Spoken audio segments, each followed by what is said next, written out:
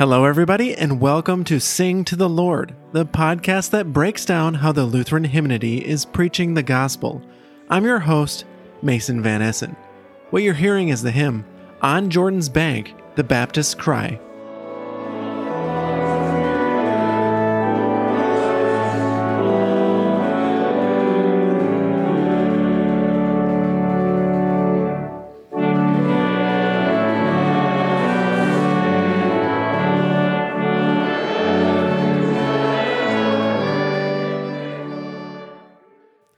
Welcome back to Sing to the Lord. Some ask, are they Elijah? Some ask, are they a prophet? But no, they are Zachary and Lars. Thanks for being here, both of you. We're talking about On Jordan's Bank, the Baptist's Cry.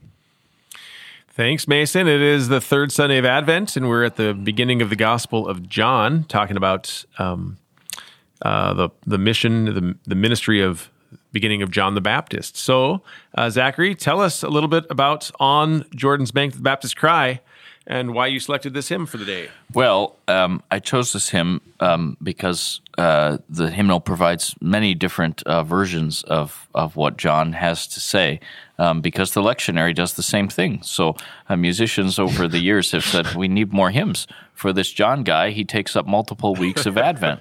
And now, there's reasons this one might particularly work this weekend as opposed to last, but there is some comfort in this, that any musician choosing hymns, or pastor choosing hymns, or writing a sermon, or whatever, who thinks they have to come up with something new, you don't, because the lectionary's given us almost semi-identical thoughts and texts in back-to-back weeks in terms of the major characters here. Now, our John the Baptizer gets questioned a little bit more this week, put on trial about who he is. But anyway, we had to run to something for John again. So finally, where he ends up is the same place, right? The one who is more powerful than I is coming. And the first stanza does this. The Lord is nigh. So John is speaking, really finally, that we might know, as the first stanza says, the glad tidings of Christ. And so that's why the hymn exists. It was first written, actually, to be sung, just something to consider for everybody, as a morning hymn for the office of laud. So we're familiar oftentimes with some of the offices of the church, whether vespers or compline or matins or something like this. Well, there was lauds, which is also a morning service, and it was written to be sung on weekdays during Advent. So you could sing this leading up every day, leading up to the third Sunday of Advent, if you wish. Really? Yeah. It was a morning hymn. And so, and John the Baptist was a big deal enough back in 1736 that somebody thought to write this one too. So that's a little bit of the hymn's history as well. Yeah, that's interesting. Tell us a little bit about stanza 2, and if Christ has accomplished everything, then why are we praying for a proper preparation? Yeah, we talked last week about how preparation comes to an end, and so here we have a stanza at the end that says, "Let all our hearts prepare for Christ to come and enter there." It may be that it's not a entirely accurate translation, although the Catholics did write it, so they may be very interested in preparation of the heart and all this kind of thing. I think you can hear this actually in a helpful way because of what John's words are in this weekend's reading, and that is he's there to proclaim repentance of sin, and so John's work finally to point to Christ, but also to say one is coming, and there is repentance involved here. That I think I've said this in another context, perhaps, but it's not as though God saw our condition one day and said, "What am I going to do about that?" I know that this just popped out of nowhere, right? The law is given, and all of a sudden we see our sin clearly in this, and so it's simply to prepare our hearts for the arrival of Christ. It's not our actions, our preparation that make straight the way of the Lord or prepare our hearts, but actually God's law at work in our lives that says we're in need of this Savior. And so it's the only way I can figure out what they're going after in stanza 2, because stanza 3 turns around and says, we hail you as our Savior. All of a sudden, when we realize how wretched our hearts and preparation finally is in the eyes of God, can we turn around and appreciate what Christ has come to do? Our Savior, our refuge, and the third stanza says, great reward. Well, this is not a reward for preparing well, but it is actually a promise God gives. From this standpoint, first in the hymn, it says, I think, understood correctly, the Savior is the reward of sinners. Sinners that, the hymn says, will waste away in decay without God's favor. Without this Savior, as Scripture, of course, points out too, all our righteousness are as filthy rags. This is where we're left.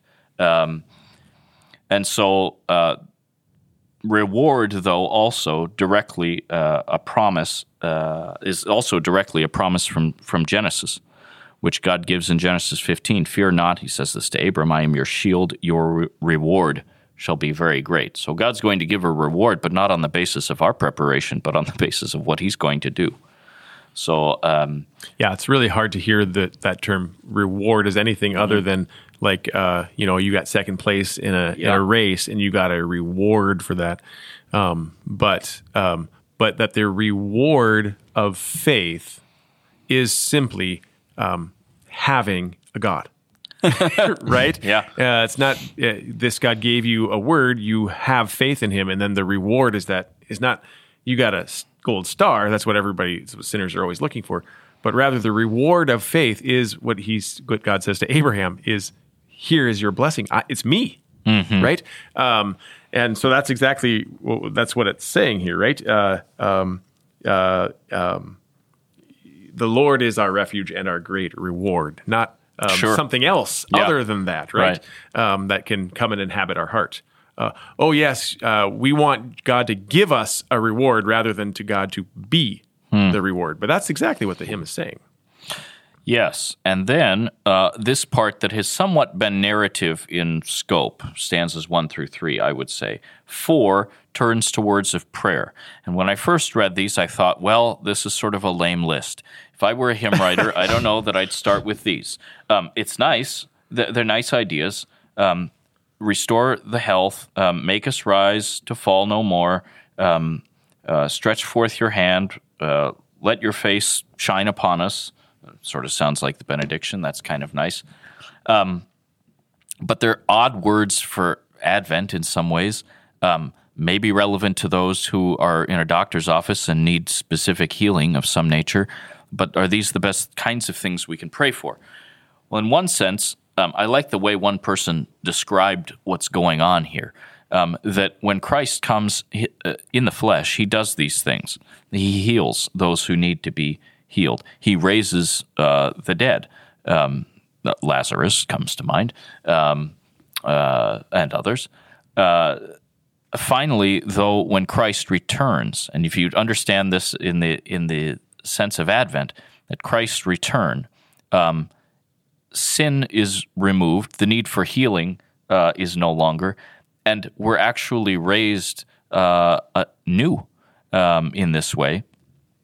Now, you can say this in the present, of course, too, and we do during Advent, but this prayer is both one for right now and one for what God has actually promised to do, rather than sort of a random list that somebody wrote to be sung in the morning. I got out of bed and my knees hurt. Jesus, exactly. come and touch my knee. Yeah. My bursitis is hurting. It's killing me today. Exactly. So it just seems they're really great words. And then I thought, okay, the last part of that stanza, which says, "Let your face upon us shine, fill the world with love divine." What is it that we want to shine on us? God's face, God's light. This weekend's text, as it chops up the Gospel of John, says John was not the light, but came to testify to this light which shines. And so there's something nice about stanza 4 connecting to the one to whom John comes to point and prepare folks to receive. So I find it helpful in the context of John the Baptist as well as this weekend's reading. And then the final stanza, of course, is one of praise, a Trinitarian stanza, as they often are. But if we're curious about what to do week after week with similar texts, it finally tells us when Christ arrives, this means our freedom has been won completely. And so in that way, preparation comes to an end. It even has the word Advent in it, too. It does. Which really ties together, Yeah. right? Yeah. So-